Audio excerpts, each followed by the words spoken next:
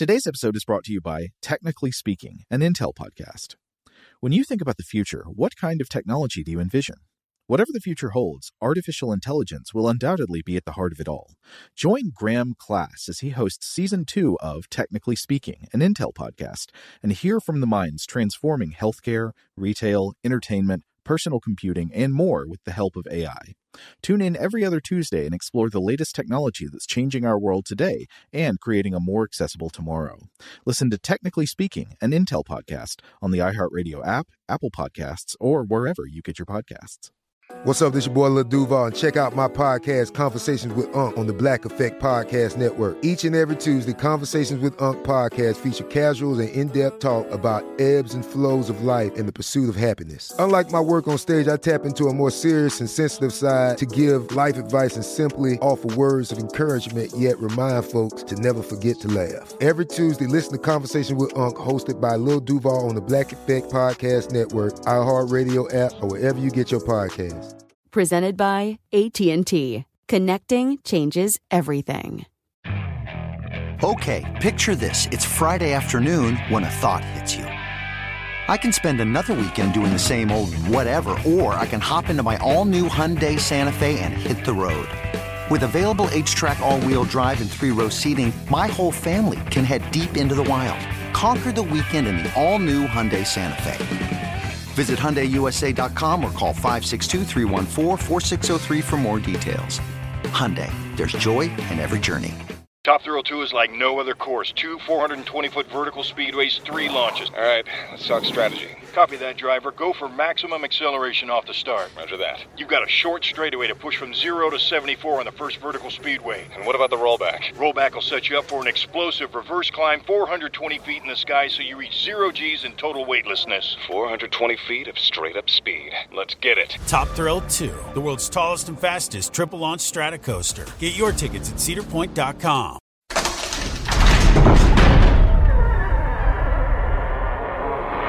Hey, welcome to Stuff to Blow Your Mind. My name is Robert Lamb. And I'm Joe McCormick, and it's Saturday, time for the Vault, and today we got bugs. That's right. April is the cruelest month.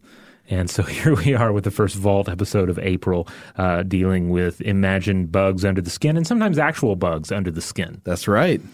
So, if that makes you a little squeamish, maybe come back to this one later. But if that makes you a little squeamish, get over it and listen. Either way, we're going to keep going here. Stick with us if you have the guts. Welcome to Stuff to Blow Your Mind from HowStuffWorks.com.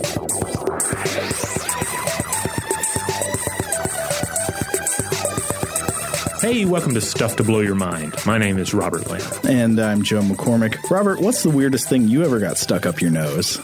Ooh, I think I've been very fortunate. I know plenty of other people who have tales of siblings getting odd objects lodged up their nostrils, be it a marble, or I think my brother-in-law had a piece of carpet stuck up there or something. You hear all these stories, and luckily I don't think I've ever had anything stuck in my nose. So I'm fortunate in that regard. Your mention of the marbles makes me think about, did you ever see that old episode of the show Home Movies where their take on the Judas Priest subliminal messages thing is there's a rock band who I think does a public service announcement song called Don't Put Marbles in Your Nose, but it also keeps saying put them in there. No, I think the worst, especially childhood experience of anything going into an unexpected orifice would be when I had some sort of small insect fly into my ear. Oh, really? Yeah. Which the main distressing thing is that a little bug, once it gets inside your ear, is extremely loud. Yes.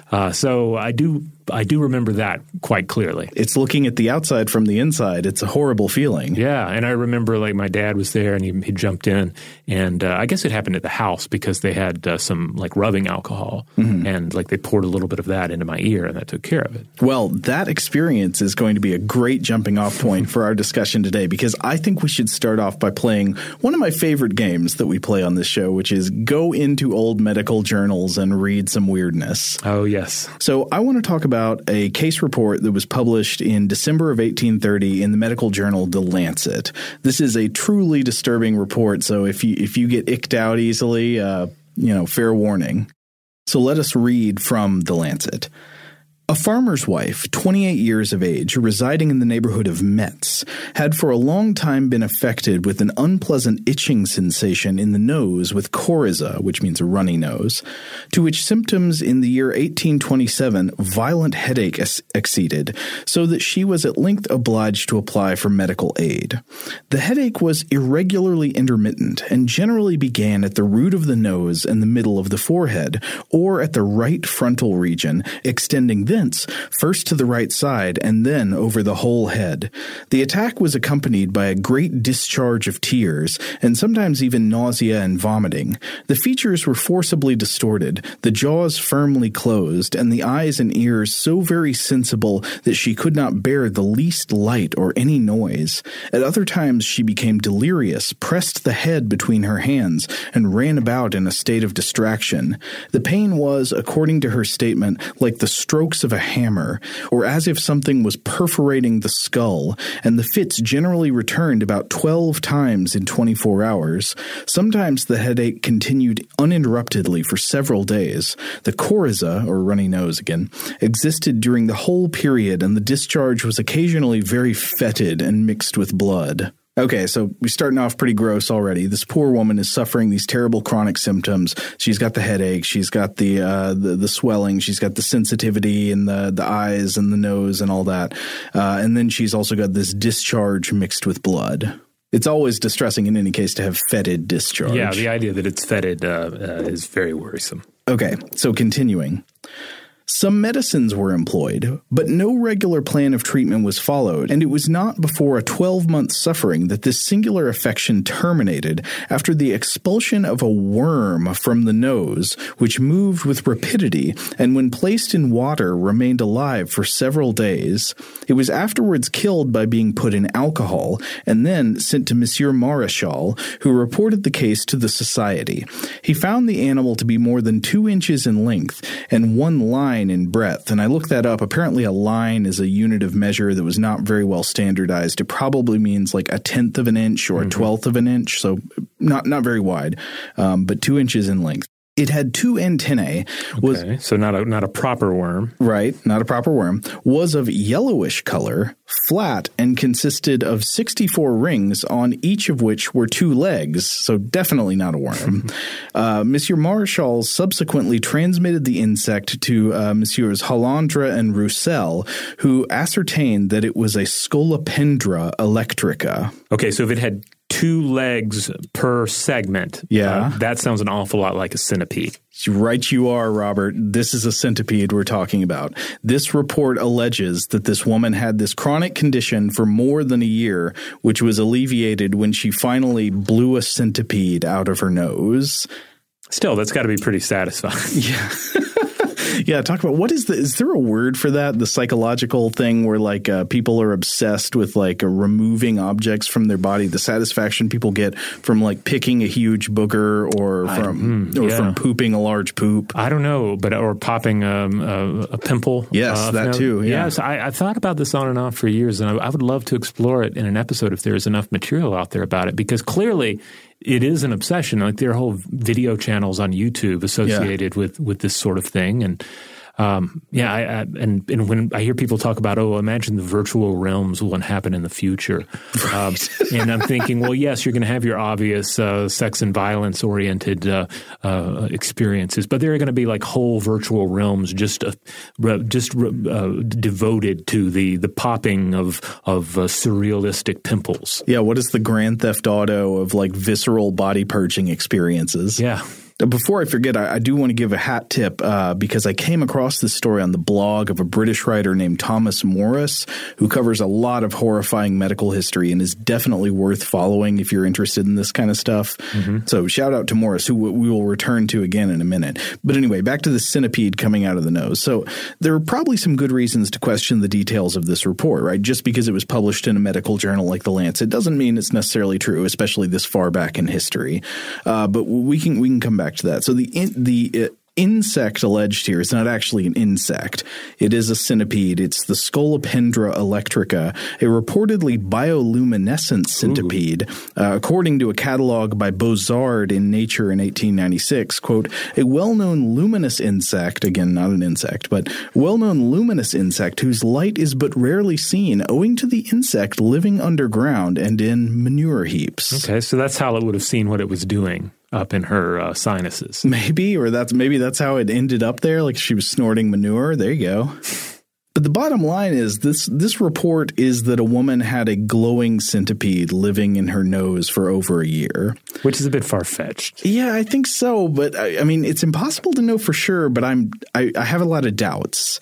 But yeah, so I wanted to explore more, and then later we'll get into the more general territory, I think, of creepy crawlies getting into body orifices. And I think we're going to be focusing primarily not on things that are, say, obligate parasites, because that's a more trodden ground, right? You might understand why, like, say, a leech could get into the human anus because it's seeking that kind of environment. Right. Or certainly endoparasites that even if they're not, certainly there are plenty of human endoparasites, but there also are endoparasites of other species that can end up in our bodies. Yeah. And even though they are not at home here, this home is very much like the home they desire. Right. So we're not so much talking about like hookworms, tapeworms, human botflies and all that, which we have discussed in other episodes. But we're talking more today about creatures that don't need to be in the human body and wouldn't normally seek it out, but somehow they at least reportedly end up there. So coming back to the Scolopendra, centipedes of the genus Scolopendra can be truly awesome predators. They tend to step over what is, for me, one of the most shocking and unpleasant of lines, which is when invertebrates prey on vertebrates. That's something about that always feels backwards and scary and not okay. I mean, part of it perhaps is that, and I feel like this is a kind of an undercurrent to this earlier example, is that invertebrates will undoubtedly feast upon vertebrates. Right. Like, they are some of the carrion. They're going to be some of the primary devourers of our deceased form, and certainly older generations that were more associated and more closely aligned with physical death. They would have witnessed this more often, both in the bodies of animals, but also in human bodies from time to time. But I'm talking about predation. You're talking about outright killing, which seems like it's like this. They have crossed a line, like the line being, "You shalt eat us when we are dead, but thou shalt not do the killing." Right. It's supposed to be like humans eating lobsters, not lobster cousins eating human cousins. I mean, that is clearly verboten, but it's just not. It's just not verboten. It happens in nature, and there are examples of Scolopendra that do this. So according to a 2005 article in the Caribbean Journal of Science by Molinari et al., quote, Scolopendrid centipedes prey on frogs and toads up to 95 millimeters long, small lizards, snakes up to 247 millimeters long, birds up to the size of a sparrow, and both field and house mice. So you've got some centipedes in this genus that are getting down on birds, they're getting down on mice, but presumably due to size restrictions, I think if there are actually any cases of Scolopendrids getting in people's noses, it's going to be not the ones that twist their many-legged bodies around mice and sparrows and eat their warm-blooded mammal flesh, right? Those would probably be too big to end up in the nasal cavity. Now, back to Thomas Morris, the medical history writer who brought this case to my attention on his blog. He writes in his blog post that he thinks it's unlikely that the centipede would have survived inside the woman's nasal sinuses for as long as the report alleges, which is more than a year. And I think that's, I don't know, it's one of those things where it's hard to know for sure, but that does seem like a likely objection to throw, right? Right. It's like, what would it be eating in there? Could it really like survive in there that long without getting blown out or killed in some other way?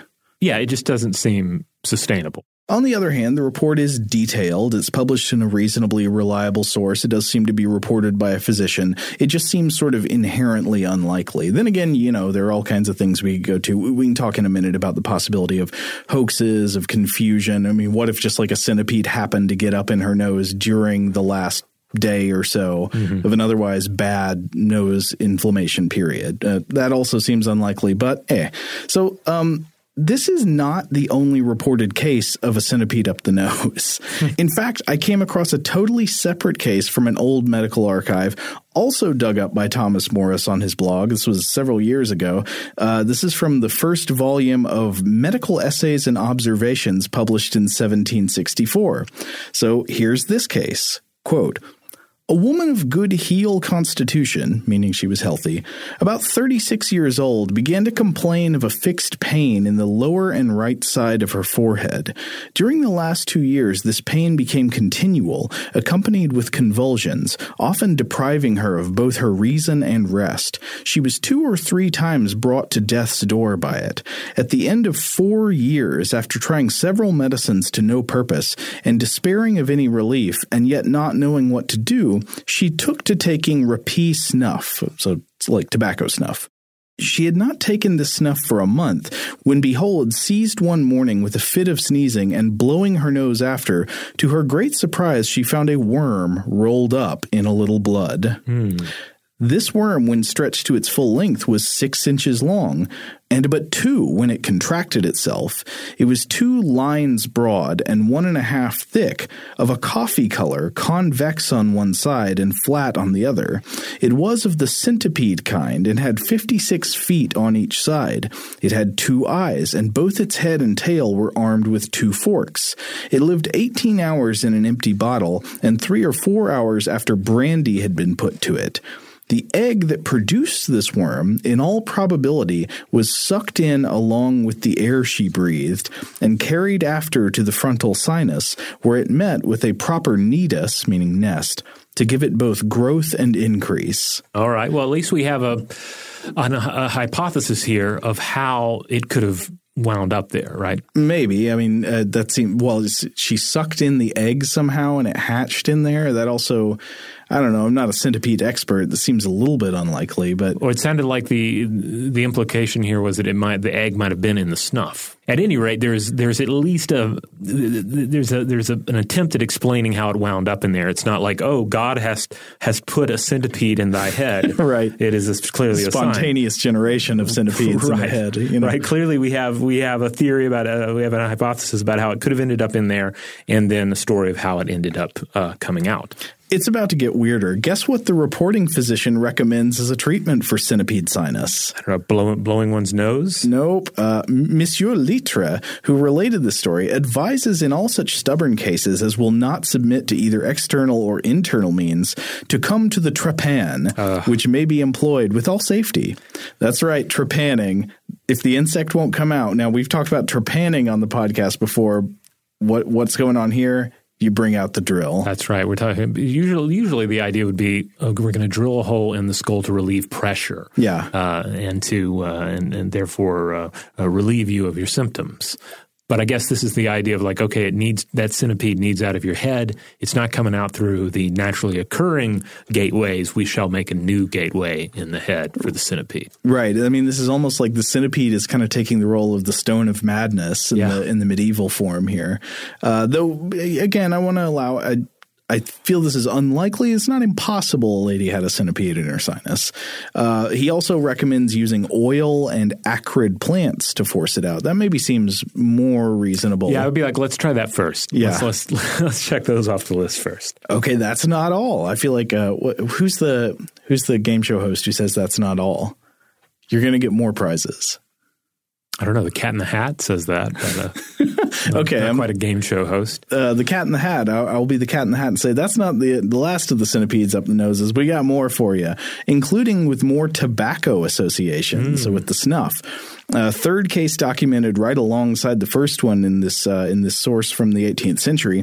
Monsieur Malot reported that one of the king's household troops complained for 3 years of an acute pain in the left frontal sinus, which extended to the eye of the same side, so as to endanger his losing it. He had also a buzzing noise in his ear, to relieve which he had some oil of sweet almonds put into it, and in 2 days after he perceived in his left nostril an itching and stinging as if something moved there, which he could not discharge, but by putting his finger into his nose, when behold he pulled out a worm which ran swiftly on the palm of his hand, though covered with a viscous matter and snuff, of which this gentleman took plenty.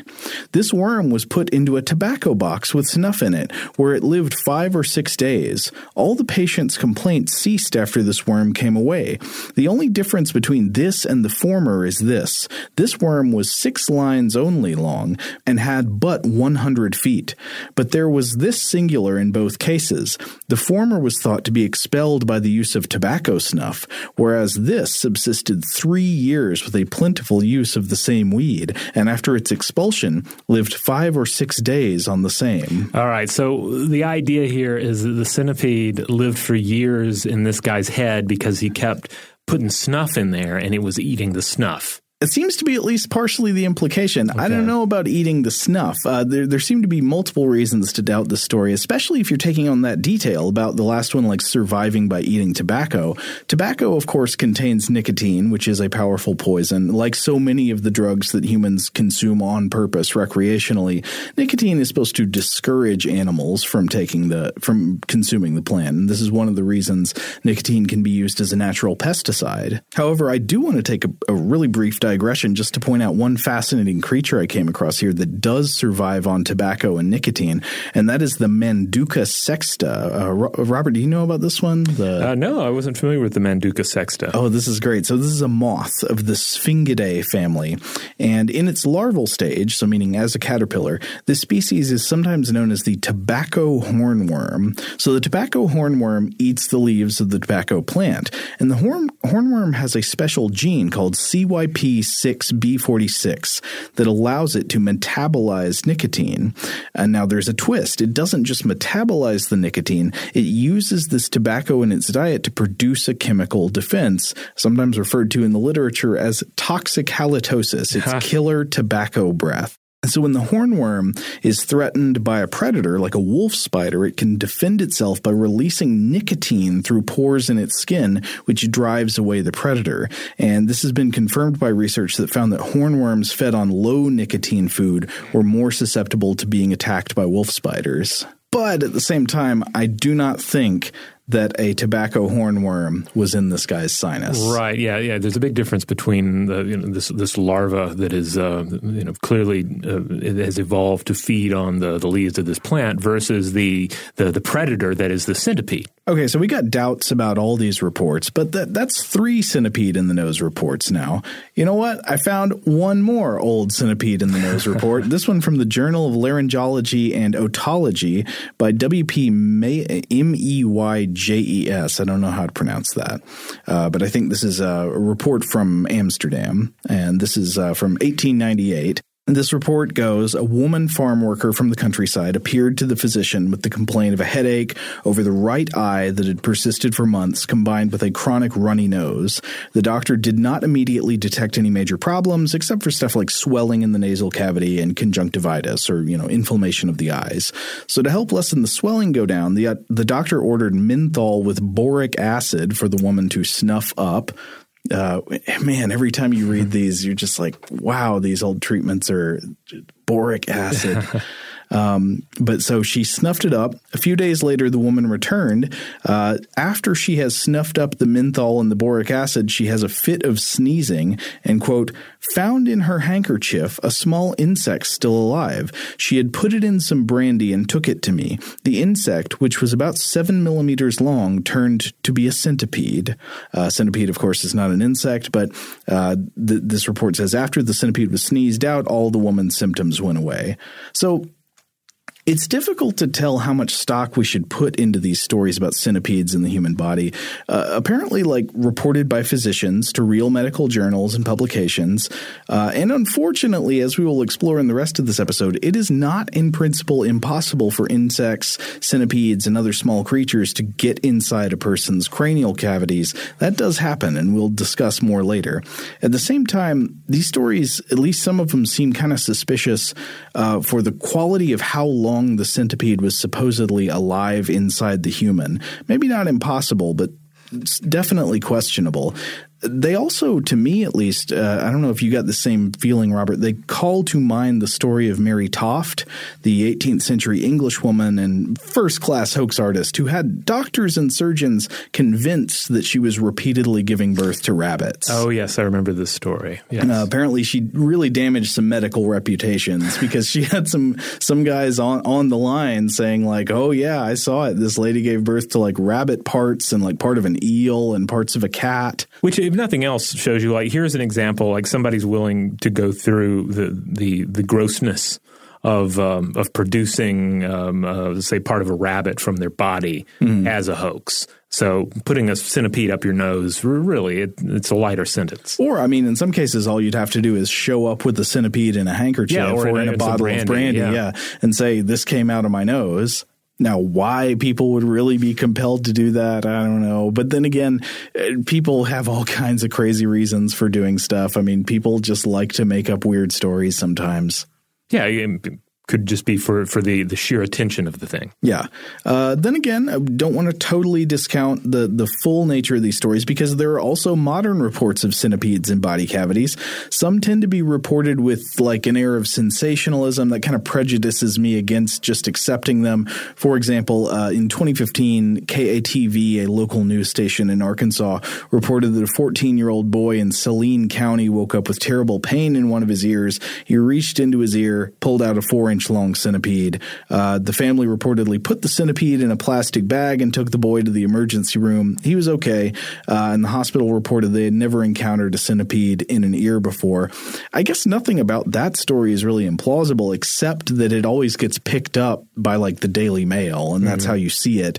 And so that sort of prejudices me against it. But for the record, I tried to find recently documented cases of centipedes in the nasal cavity and couldn't find anything, though I did find reports of centipedes in the human ear. So it seems like if centipedes do get up in the sinuses, up in the nose, it's much more rare for that to happen than for other cranial invasions, such as, say, cockroaches in the ear, which we'll get to later. All right, on that note, we're going to take a quick break, but we'll be right back. Shout out to Astepro for sponsoring this episode and providing us with free samples. Rob, as the local host with allergies here, they sent you some of their nasal spray to treat your allergies. What was your experience like? Yeah, that's right. I always wrestle with the pollen a bit when it rolls in during the spring, so they sent me the little nasal spray. I tried out the product, and yeah, it sure did help me get on top of my symptoms for the day.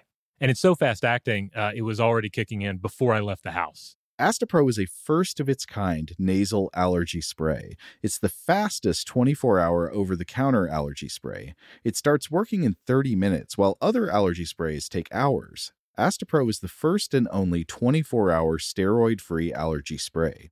Astepro delivers full prescription-strength indoor and outdoor allergy relief from nasal congestion, runny and itchy nose, and sneezing. Get fast-acting nasal allergy symptom relief with Astepro. Go to asteproallergy.com for a discount so you can get Astepro and go today. ASTEPRO allergy.com. Astepro and go. Use as directed for relief of nasal congestion, runny nose, sneezing, and itchy nose due to allergies. Top Thrill 2 is like no other course. 2 420-foot vertical speedways, 3 launches. All right, let's talk strategy. Copy that, driver. Go for maximum acceleration off the start. Roger that. You've got a short straightaway to push from 0 to 74 on the first vertical speedway. And what about the rollback? Rollback will set you up for an explosive reverse climb 420 feet in the sky so you reach 0 G's in total weightlessness. 420 feet of straight-up speed. Let's get it. Top Thrill 2, the world's tallest and fastest triple-launch Stratocoaster. Get your tickets at cedarpoint.com. LASIK, LASIK.com. Have you been thinking about LASIK but not sure if you're a candidate? Just go to LASIK.com/quiz and take our free candidacy quiz. In just a few minutes, you'll know if LASIK is likely right for you. And if it is, we'll connect you with experienced LASIK doctors in your area. Start your journey towards 20/20 vision. Take our free candidacy quiz at LASIK.com/quiz. Yeah, LASIK.com. Easy to remember, so you know where to start. LASIK, LASIK.com. Xumo Play is your destination for endless entertainment. With a diverse lineup of 350-plus live channels, movies, and full TV series, you'll easily find something to watch right away. And the best part? It's all free. Love music? Get lost in the 90s with iHeart 90s, dance away with hip-hop beats, and more on the iHeartRadio music channels. No logins, no signups, no accounts, no hassle. So what are you waiting for? Start streaming at play.xumo.com or download from the app and Google Play stores today. All you can stream with Xumo Play.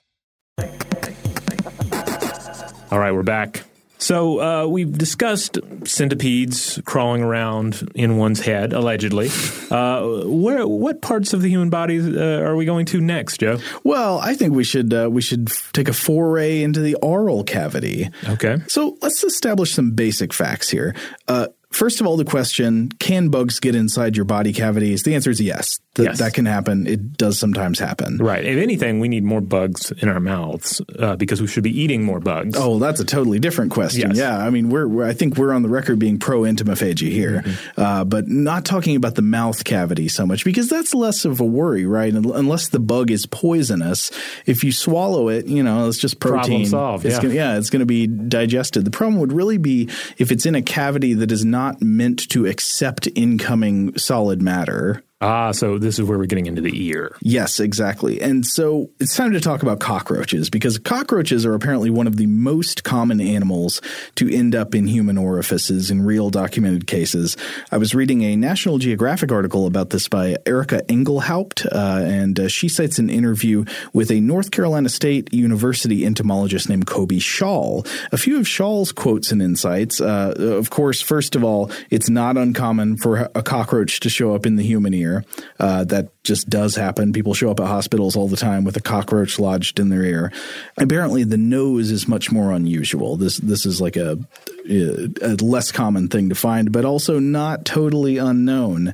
Why cockroaches? Well, Schall says cockroaches are constantly searching for food, and actually earwax might be an attractive source of nutrition to them. Earwax tends to contain microbiota that emit a particular kind of volatile compound, volatile fatty acids, and these airborne compounds are similar to what might be present in meat. So your earwax might smell like meat to a hungry cockroach. Crawl into those meat caves. It's like have a little of that meat wax. Yeah, straight to the butcher shop. Get you some gabagool in the ear. Earbagool. Anyway, Schall suggests it's possible that secretions from the nasal passage might also be appealing as a kind of food to cockroaches. I don't know for sure, but it's possible. But it's also worth emphasizing that cockroaches are not parasites. They're not like hookworms. They're not like the human botfly. It is not in their interest to get stuck inside a human body cavity. Right. It's an extreme environment best left to the specialists. Right. So when a cockroach ends up in a human ear or even in a nose, it is generally all just a big misunderstanding. They didn't really want to get stuck in there. They don't want to be inside you. They'd rather be somewhere else, but it just happened. They were hungry. Now, that being said, one can well imagine that this could be a long path to parasitism in an organism.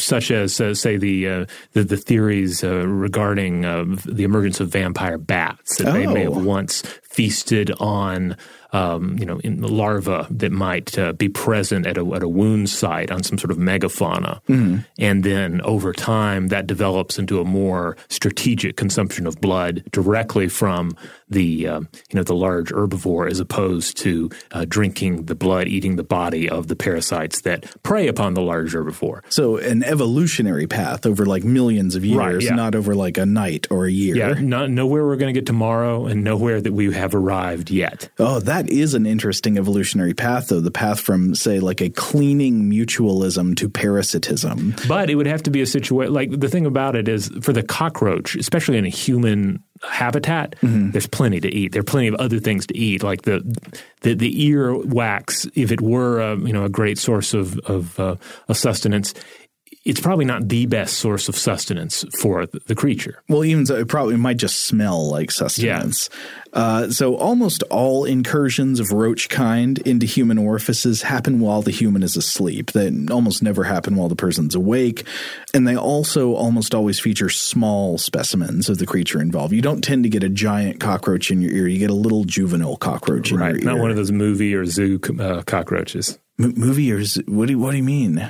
Because you're watching a movie or you go to the zoo, you're probably going to encounter one of those giant hissing cockroaches. Yeah. And then likewise, if it's a film about cockroaches, sometimes they'll throw one of those in just because some people keep them as pets and they're more they're just grosser looking. There's a 0% chance you'll get a giant hissing cockroach in your ear. Yes. If you get one, it'll be a little one, not as big a deal.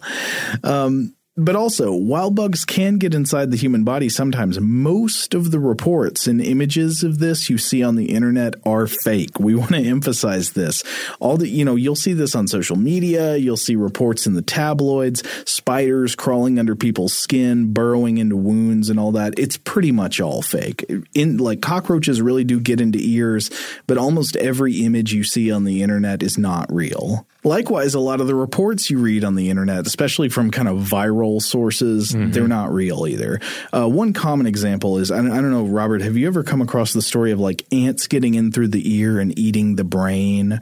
I don't think I have, but that does sound like the kind of thing you might read in a forward from grandma or something. Exactly. They get in the ear and eat the brain if you eat sweets before going to bed, or they crawl in one ear and crawl out the other ear. These things do not happen. There are no records in the medical literature of anything like this happening, and it doesn't make sense on its face. Insects do sometimes go in the ear, but they don't eat the brain. They don't infest the deeper cranium. That just doesn't happen. But it's easy to see why stories like this, the untrue stories especially about spiders crawling under the skin or ants getting in through the ear and eating the brain and all that kind of thing, why they are very popular and clicky and shareable, and why they take hold of the public consciousness, why they become entomological folklore, because I think they ping a very sensitive spot in our neurology that there's a certain part of human nature that seems very finely tuned for recognizing parasitism and creepy crawlies and anything that might be getting on you, because there are real parasites out there. Right.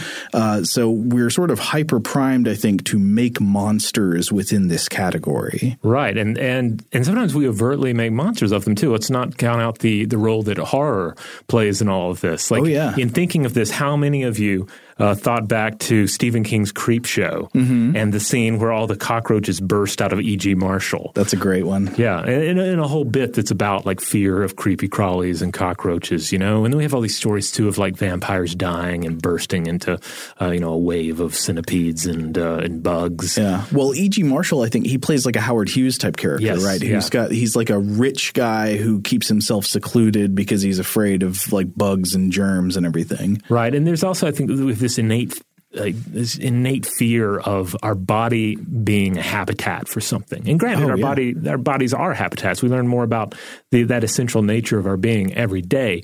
But it's part of the horrors of the grave, and the idea that things would be living within us while we were alive is grotesque. Yeah, exactly. But I mean, your body needs to be a habitat for your microbiome. You don't want it to be a habitat for other larger creatures. Right. And so while it is not impossible for bugs to get inside human body cavities, there are cases where it definitely happens. Oh, yes, we will discuss more before this episode is over. Many, and I'd say probably the vast majority of cases in which someone is convinced they have bugs inside their body are cases of what's known as delusional infestation, also known as delusional parasitosis, or sometimes as Ekbom syndrome. Yeah, named for Swedish neurologist Carl Axel Ekbom, who published seminal accounts of the disease in 1937, 1938. And basically, the idea here is that, one comes to believe that parasites are infesting your home, your surroundings, your clothing, and ultimately your body. Now, of course, these reports are not isolated to real, actual parasites like hookworms and, that kind of thing. It also includes delusional ideas about insects and other creatures that are not actually parasites. Right. And very often the way it ends up going is someone feels that they are infested by something. They feel that they have parasites inside their body, in their bowels, under their skin. There's some sort of an itching sensation, et cetera. And then they go to the doctor, and the doctor looks at them and says, no, there's nothing. There's nothing there. But they know. They feel it. They believe it. And they begin going down this road of trying to figure out what's wrong. But of course, ultimately, it is not a problem. It's not a dermatological problem. It's not a medical, a biological problem. It is a psychological problem. It is a delusion. Mm-hmm. So you see this sometimes in the cases of stimulant abuse, especially methamphetamine abuse. It can result in delusional parasites. Sometimes you've seen these referred to as cocaine bugs, or the ideas of tweakers who pick at their skin in search of the bugs that they feel in their skin. Mm-hmm. The Bohart Museum of Entomology points out that high fevers and severe alcohol withdrawal can also produce these symptoms, along with visual hallucinations of the bugs in question. Oh, wow. I should also point out there's a wonderful, I don't know if wonderful is the word for it. There's a very there's a play, a powerful play by Tracy Letts that I actually got to see performed locally here in Atlanta. It was really good, called Bug, and it was later made into a 2006 film by William Friedkin, starring Ashley Judd, Michael Shannon, and Harry Connick Jr. Harry Connick Jr. Yeah, I don't know who he played. I haven't seen the film version. But I know that the two main characters are Judd and Shannon in the film. But it's quite good. There's a lot of skin in it, a lot of bug delusions, and it begins with conspiracy theories about the infestation of the room or the apartment that they're staying in, and then they end up having the shared delusion of their bodies being infested by some sort of a parasite. Anyway, that's the fiction, but the fiction does line up reasonably well with some of the realities. The delusion can ultimately result in self-mutilation as one attempts to remove the bugs, or as one excessively scratches at the skin. Uh-huh. There's actually a wonderful article that came out about this a couple of years ago from Eric Boodman, and he actually won a 2018 Science and Society Journalism Award for his article, Accidental Therapists. For Insect Detectives, the Trickiest Cases Involve the Bugs That Aren't Really There, published in STAT. He describes an individual suffering from this delusion who consulted an exterminator. Then they consulted their doctor, and then they went to a dermatologist. And each time they weren't getting the answers that they wanted and then they needed. Each time they were told, there are no bugs in your house. There are no bugs in your skin. Ultimately they took to filling a bathtub up with insecticide and climbing into it. Oh, no. And but even that didn't solve it. They got out and they still felt the presence of the bugs. And that's where, as Boodman explains in his article, that's where Dr. Gail Ridge entered the scenario. A public entomologist, meaning people come to her with specimens and questions to the tune of 23 people a day. And she works at the Connecticut Agricultural Experiment Station. So this individual came to her and she tried to explain, no, look, this is how insects actually interact with your skin. This is how, actual parasites work. And she ended up seeing the individual a handful of times before she learned that they died. Oh, no. So in this case and others, Dr. Ridge here often has to weigh in on cases that are far more psychological than entomological. Yeah, that makes sense. Now, Boodman's paper is a great read. I'll try to include a link to it on the landing page for this episode at the website, stufftoblowyourmind.com. But it makes a number of very interesting points. First of all, these patients are really suffering, even though doctors tend to, in many cases, dismiss them and send them away. Right. Like if you show up at a doctor's office and you say, I've got bugs inside my body, and then the doctor just checks and says, no, there are no bugs in there, that shouldn't be case closed, right? That should be there should be a sign that something is wrong, that you do need help in a way, even if there aren't physically insects. But it's a difficult scenario because the best treatment for their suffering is usually an antipsychotic. But but generally the problem, the struggle is getting them to accept that their problem is psychological and that they need to see a mental health professional because they're coming in here. They believe that only a powerful anti-parasitic is going to do the trick and or that an insect specialist is required. Quote, Ridge sees as many as 200 of these cases a year. She isn't the only one with this unintentional expertise. A whole network of entomologists at universities, research stations, and even at natural history museums is all too familiar with these requests. Wow. So they come in, they bring scabs, samples of skin as proof. One of the individuals that Boodman talks to is Nancy Hinkle from the University of Georgia at Athens, so close by here. And Hinkle says that inquiries like this take up 20% of her time and that every state has, quote, somebody like Gail or me. Like there's somebody in there that this is becoming increasingly their work. Yeah. In other words, cases of delusional parasitosis are rare in the medical field, but far more common in the entomological world. Extreme cases may end in severe alteration of one's life, even suicide or death. Here's one more quote from the article. Quote, even when an entomologist notices the telltale signs of DP, there is little that can be done over the phone. Biologists estimate that there are some 6.8 million anthropod species on Earth. Even the most fanciful description could, at its root, be a real insect. Well, that's sort of like what we're running into with the cases of the centipedes up earlier. Like we're not there to see it, so we don't really know for sure. We're just reading these accounts, and so we're stuck with saying like, I don't know, I don't think this likely happened, but we can't be sure. I mean, you can't rule it out, right? So part of the problem identified in this article is that what's needed here are psychodermatology outposts in the medical world, where the connection between the science of the mind and science of the skin is more established, so that there's greater ease and finesse moving patients toward proper psychological treatments. And there apparently are a few places in the United States and some in the Netherlands that have begun to do this.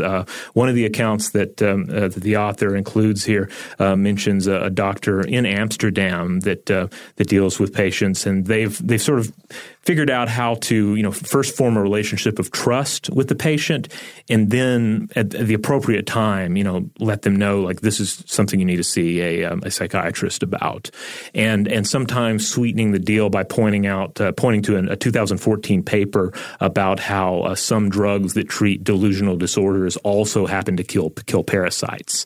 So I think that's interesting, figuring out that like there are more of these cases occurring than one might think. And if medical professionals, entomologists, et cetera, are better positioned to move them towards, encourage them to go seek appropriate help, everyone's going to be better off. Yeah, absolutely. Though, I mean, this is such a hard problem. And it's also part of a broader problem, which is present in the medical and mental health communities, where it just tends to be a fact that people who are experiencing delusions and psychosis, most of the conditions that cause them to experience delusions and psychosis also tend to entail ideation patterns that make people resistant to correct diagnosis. So like if you tell a person that, okay, what you think you're experiencing is not physically the case, and, like antipsychotic medication could help you, it just tends very often to be the case that people don't respond well to being told that, and they say, no, that's not right. Right, yeah, and then oftentimes there's a stigma against seeking professional help for mental problems or having any kind of mental disorder or delusion. Yeah. And then, again, back to just the nature of insects infesting our homes. Like, how hard are fleas to see? How hard are chiggers to see? Right. Without getting into just a whole list of various parasitic organisms that are basically invisible to us. So, again, it doesn't – I mean, if one is presented with the option, like, well, either other people just can't see this creature because it's small, or other people can't see this creature because it is a delusion of your mind, you can see why people are more inclined to believe that it's just something that they just haven't found the right entomologist. They haven't found the right dermatologist to identify the problem. Yeah, well, I guess we'd certainly hope that by establishing procedures like this, where you've got sort of a chain of people to talk to, where you establish trust with the patient, and by trying to remove stigma from seeking mental health help, that maybe this kind of thing could get better. I don't know. I would hope so. Yeah. Yeah, because according to what I've read, the antipsychotic medications do help the individuals. Yeah. So, like, there is a treatment. Yeah. It's not one of these, because there are certain mental conditions we've discussed, various delusions, where there is not really an exit, where things are pretty dire. But this seems to be something that is in many cases very treatable, again, if proper treatment is found. And again, I get the sense, I don't know if this lines up with what you're reading, but I get the sense that the vast majority of people who show up and say, I've got a bug in me, do not actually have a bug in them. Like Correct, the psychological cause of these symptoms, I mean, the symptoms are real in both cases, but the psychological causes are far more prevalent than the entomological causes. Absolutely. All right, we're going to take another break, give you a few minutes to listen to an advertisement and maybe feel your skin a little bit. See how you're feeling, but we'll be right back with more tales of bugs in the skin and bugs of the mind. Top Thrill 2 is like no other course. 2 420-foot vertical speedways, 3 launches. All right, let's talk strategy. Copy that, driver. Go for maximum acceleration off the start. Roger that. You've got a short straightaway to push from 0 to 74 on the first vertical speedway. And what about the rollback? Rollback will set you up for an explosive reverse climb 420 feet in the sky so you reach 0 G's in total weightlessness. 420 feet of straight-up speed. Let's get it. Top Thrill 2, the world's tallest and fastest triple-launch Stratocoaster. Get your tickets at cedarpoint.com. LASIK, LASIK.com. Have you been thinking about LASIK but not sure if you're a candidate? Just go to LASIK.com/quiz and take our free candidacy quiz. In just a few minutes, you'll know if LASIK is likely right for you. And if it is, we'll connect you with experienced LASIK doctors in your area. Start your journey towards 20/20 vision. Take our free candidacy quiz at LASIK.com/quiz. Yeah, LASIK.com. Easy to remember, so you know where to start. LASIK, LASIK.com. Xumo Play is your destination for endless entertainment. With a diverse lineup of 350 plus live channels, movies, and full TV series, you'll easily find something to watch right away. And the best part? It's all free. Love music? Get lost in the 90s with iHeart 90s, dance away with hip-hop beats, and more on the iHeartRadio music channels. No logins, no signups, no accounts, no hassle. So what are you waiting for? Start streaming at play.xumo.com or download from the app and Google Play stores today. All you can stream with Xumo Play. Xfinity has free premium networks for everyone this month, no matter what kind of entertainment you love. Addicted to true crime? Catch killer cases and more spine-tingling shows on A&E Crime Central. Crave adventure? Explore Asian action movies on Hi-Ya. Searching for something extreme? Check out skating, snowboarding, and more on Fuel TV Plus, the global home of action sports. And find crowd-pleasing bops on iHeartRadio's Hit Nation playlist. There's new free shows and movies to love every week. Say free this week in your Xfinity voice remote. All right, we're back. So as we were just discussing, it's clear that the majority of cases where people think they've got like a bug inside a body cavity or under their skin or something, and if you think you've got bugs under your skin, you're pretty much always going to be wrong. If you think you have a bug in the body cavity, even then you're probably mistaken. There's probably not a bug in there. But we can't say that's the case always, because sometimes bugs do get in there. So I think it's time to talk about that a little more and about and maybe get to talking about what to do if there actually is a bug in a body cavity. So I came across a 1997 article from the Oxford University Press Journal of the Entomological Society of America, and the piece is by the American biologist and entomologist and National Medal of Science laureate May Berenbaum. Just a few interesting facts about Berenbaum I found. In addition to being a renowned entomologist, I think she sounds very much like our kind of people. She created an event at the University of Illinois called the Insect Fear Film Festival, which according to its website is an opportunity to, quote, watch insect-themed horror movies, handle live insects at our petting zoo, learn about insects you fear, and then get T-shirts, stickers, balloon insects, and your face painted.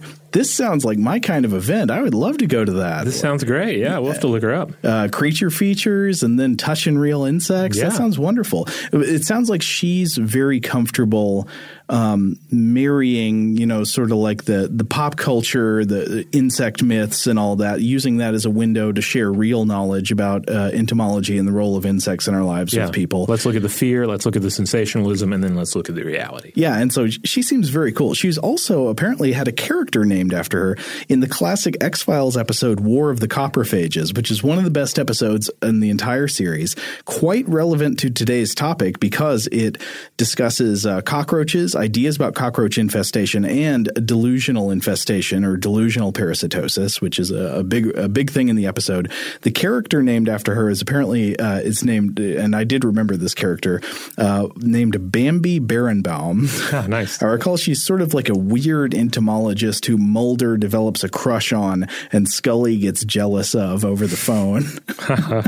And I recall she also has some theory that UFO sightings are actually caused by swarms of insects. But that's the X-Files character, not the real Dr. Berenbaum. So this article, by the way, if you can look it up, it's really pretty great, the one from 1997. So she collects references from the medical literature, including an interesting study from 1987 by Baker, which found 134 cases of foreign objects found in children's ears.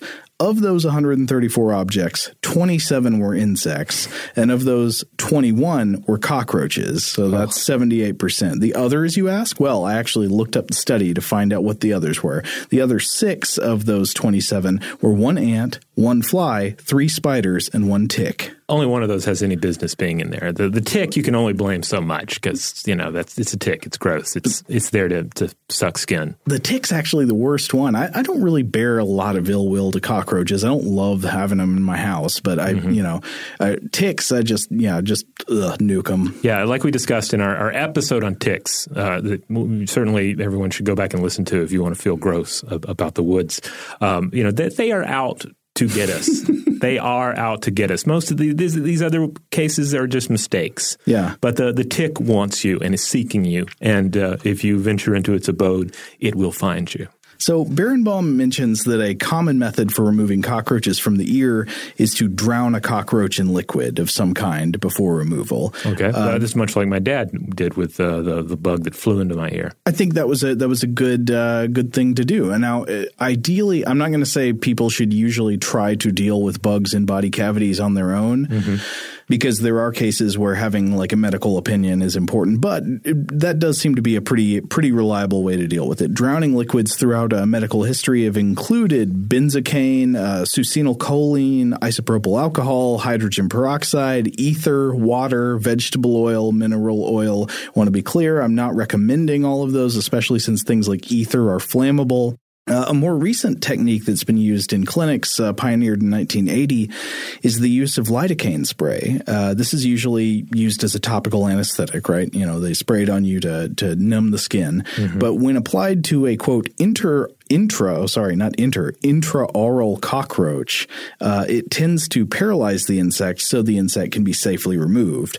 Or even better, the initial application of lidocaine solution spray sometimes causes the problem to resolve itself, as in the case of one intervention by O'Toole et al. Published in 1985, in which after the lidocaine application, quote, the roach exited the canal at a convulsive rate of speed and attempted to escape across the floor. Presumably with a Roadrunner-esque sound effect. Beep, beep. And then Berenbaum notes that, quote, the simple crush method was, quote, ultimately responsible for the demise of the cockroach. Oh, but now I got a dead cockroach in my ear. No, it wasn't in the ear. It was on the floor. Oh, okay. Whew. So, well, that's fine. No. I want to be very clear. Don't try to step on a cockroach in somebody's ear. That doesn't work at all. That method was then improved upon in 1989 with the addition of a metal suction tip to vacuum the cockroach out.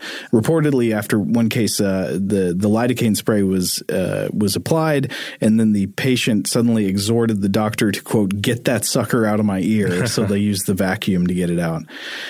But then also she relays some reports about fly larvae or maggots colonizing the orifices of humans, such as the nose or the urogenital tract, though she seems a little skeptical about the case report that was about the urogenital tract.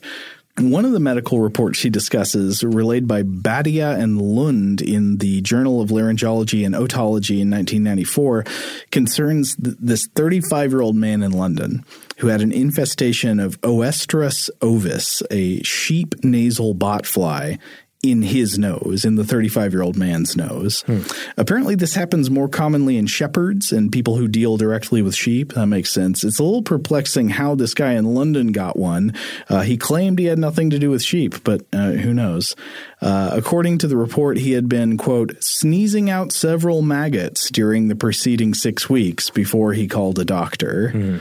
And Berenbaum points out that it's kind of odd that it took him that long to call a doctor after sneezing out maggots. I would also think if you seem to be consistently sneezing out maggots, you do have a small window to really succeed on the sideshow circuit, you know?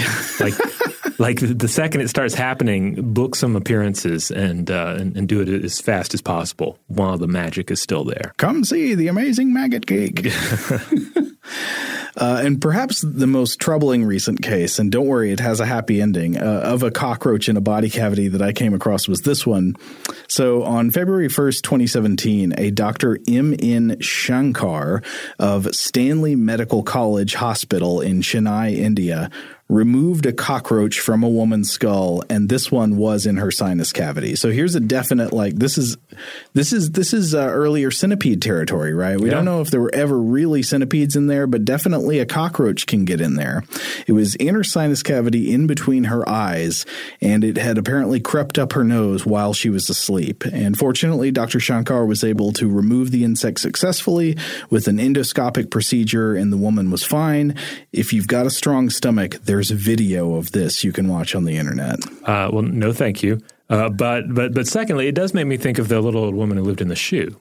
So if centipedes are not naturally crawling into people's sinus cavities, but if occasionally a cockroach may, then perhaps the centipede is just that individual's initial attempt to deal with the problem that doesn't work, and then they have to go to the doctor, and they don't.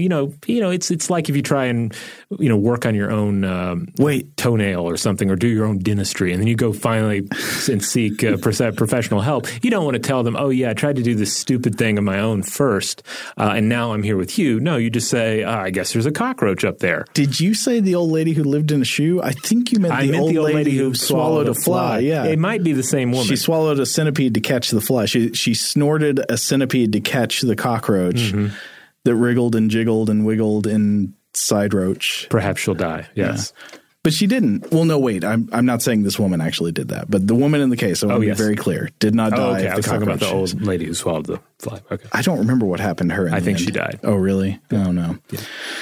Well, so I think we should end here with a discussion of what to do if you actually think there's a bug in one of your body cavities. If you think you've got a centipede or a cockroach up your nose or in your ear or whatever, what's your plan of action? So first of all, we want to emphasize again, even if you feel very convinced, there is a very good chance you're mistaken. And that should be good news, right? Like, people feel creepy, crawly sensations for all kinds of reasons, and animals actually getting inside the body cavities, though there are a lot of stories collected of it over the time, the chances of it happening to you are pretty rare, especially if you don't live in a tropical climate. Right. Now, I do want to stress everything we said earlier about delusional parasitosis. If you do have substance abuse issues, that could be part of the problem, but you shouldn't be afraid to see a doctor over the symptoms if that's the case. But your symptoms could be quite unrelated to any kind of substance abuse issues, and in this case, it's really important to realize that it is treatable with antipsychotic medication, and cases like this are not as rare as you might think. Though, obviously, again, I can see where that could be a struggle to realize, okay, it's not a situation of an insect crawling into my skin or into my body. It's a more elusive concept. There's a delusion in my mind that has to be addressed. If the causes are psychological, there is not shame in seeking treatment. Seeking treatment will help you. Absolutely. So that's what you should do. Right. What should you not do? Oh, okay. Well, if whatever the real cause is, if you think something is in your ear, say, or in your nose, first piece of advice is do not try to kill or crush it. Yes. Because if there actually is an insect in there, you're not seriously in danger of a bug inside your nose or your ear eating your brain. That's not going to happen. You should seek medical attention as soon as possible, but it's not going to eat the contents of your skull. What you're actually in greater danger of is bacterial infection in the cavity.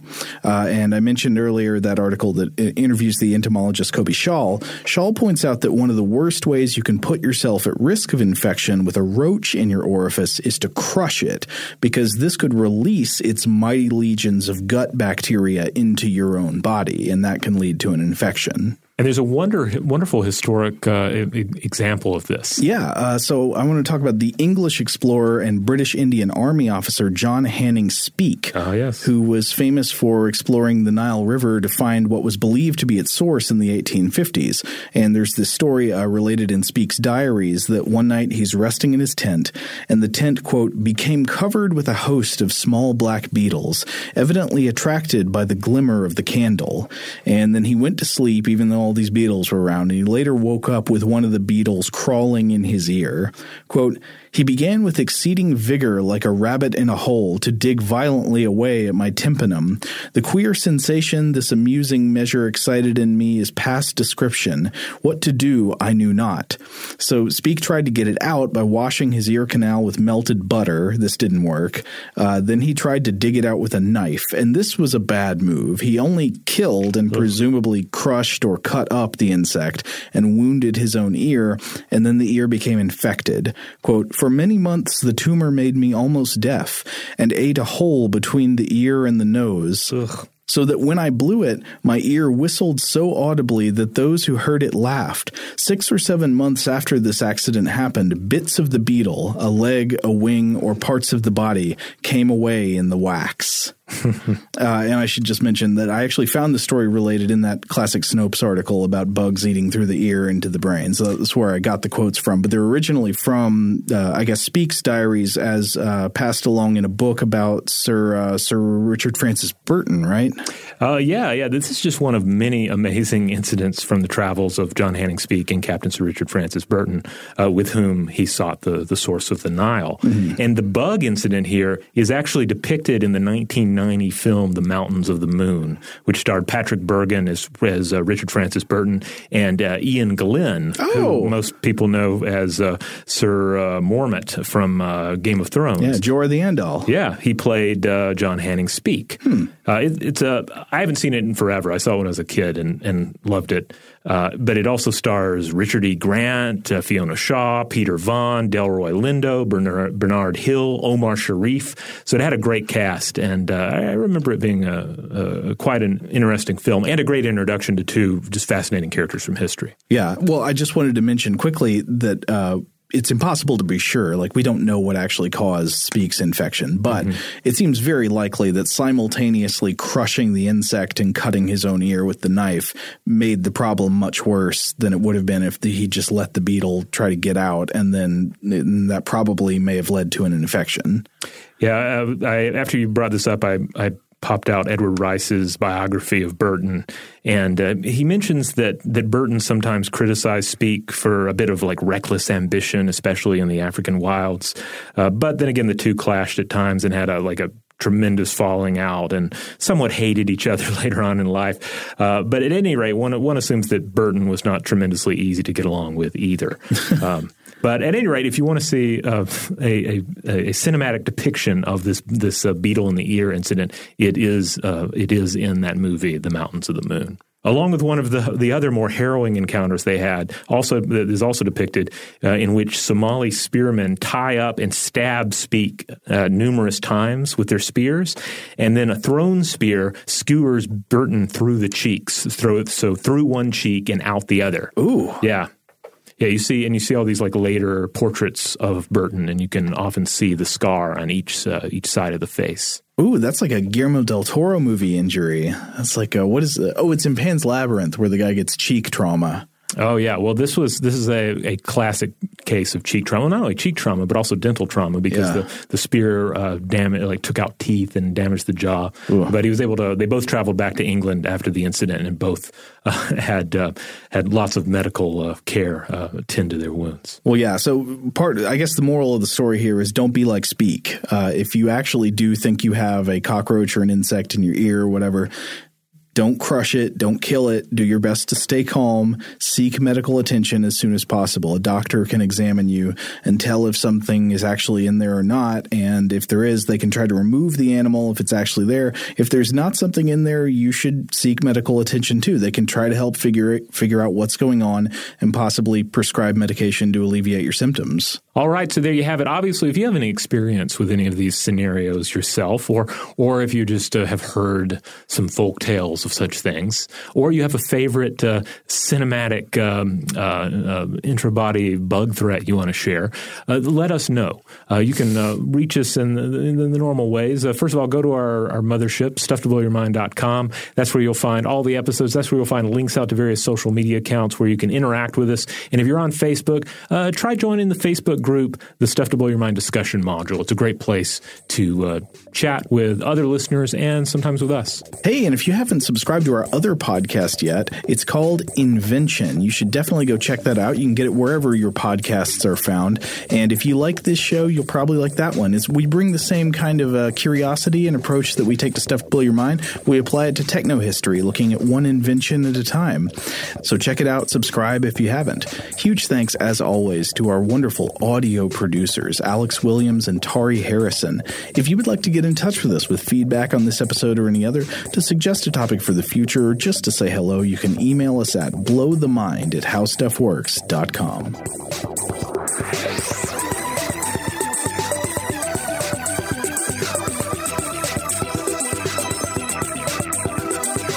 For more on this and thousands of other topics, visit howstuffworks.com.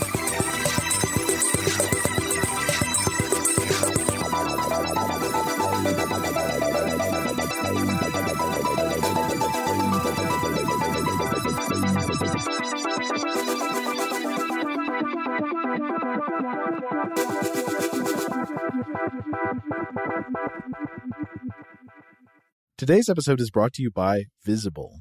The future of wireless is here, and it's transparent. Switch to Visible, the wireless company that makes wireless visible.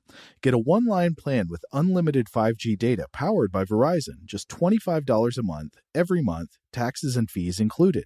No hidden fees, no surprises, no, really. What are you waiting for? Get with the times and switch to Visible at Visible.com. Monthly rate on the Visible plan for data management practices and additional terms, visit Visible.com.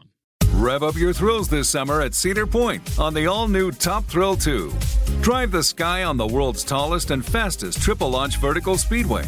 And now, for a limited time, get more Cedar Point fun for less with our limited-time bundle for just $49.99. Get admission, parking, and all-day drinks for one low price. But you better hurry, because this bundle won't last long. Save now at cedarpoint.com.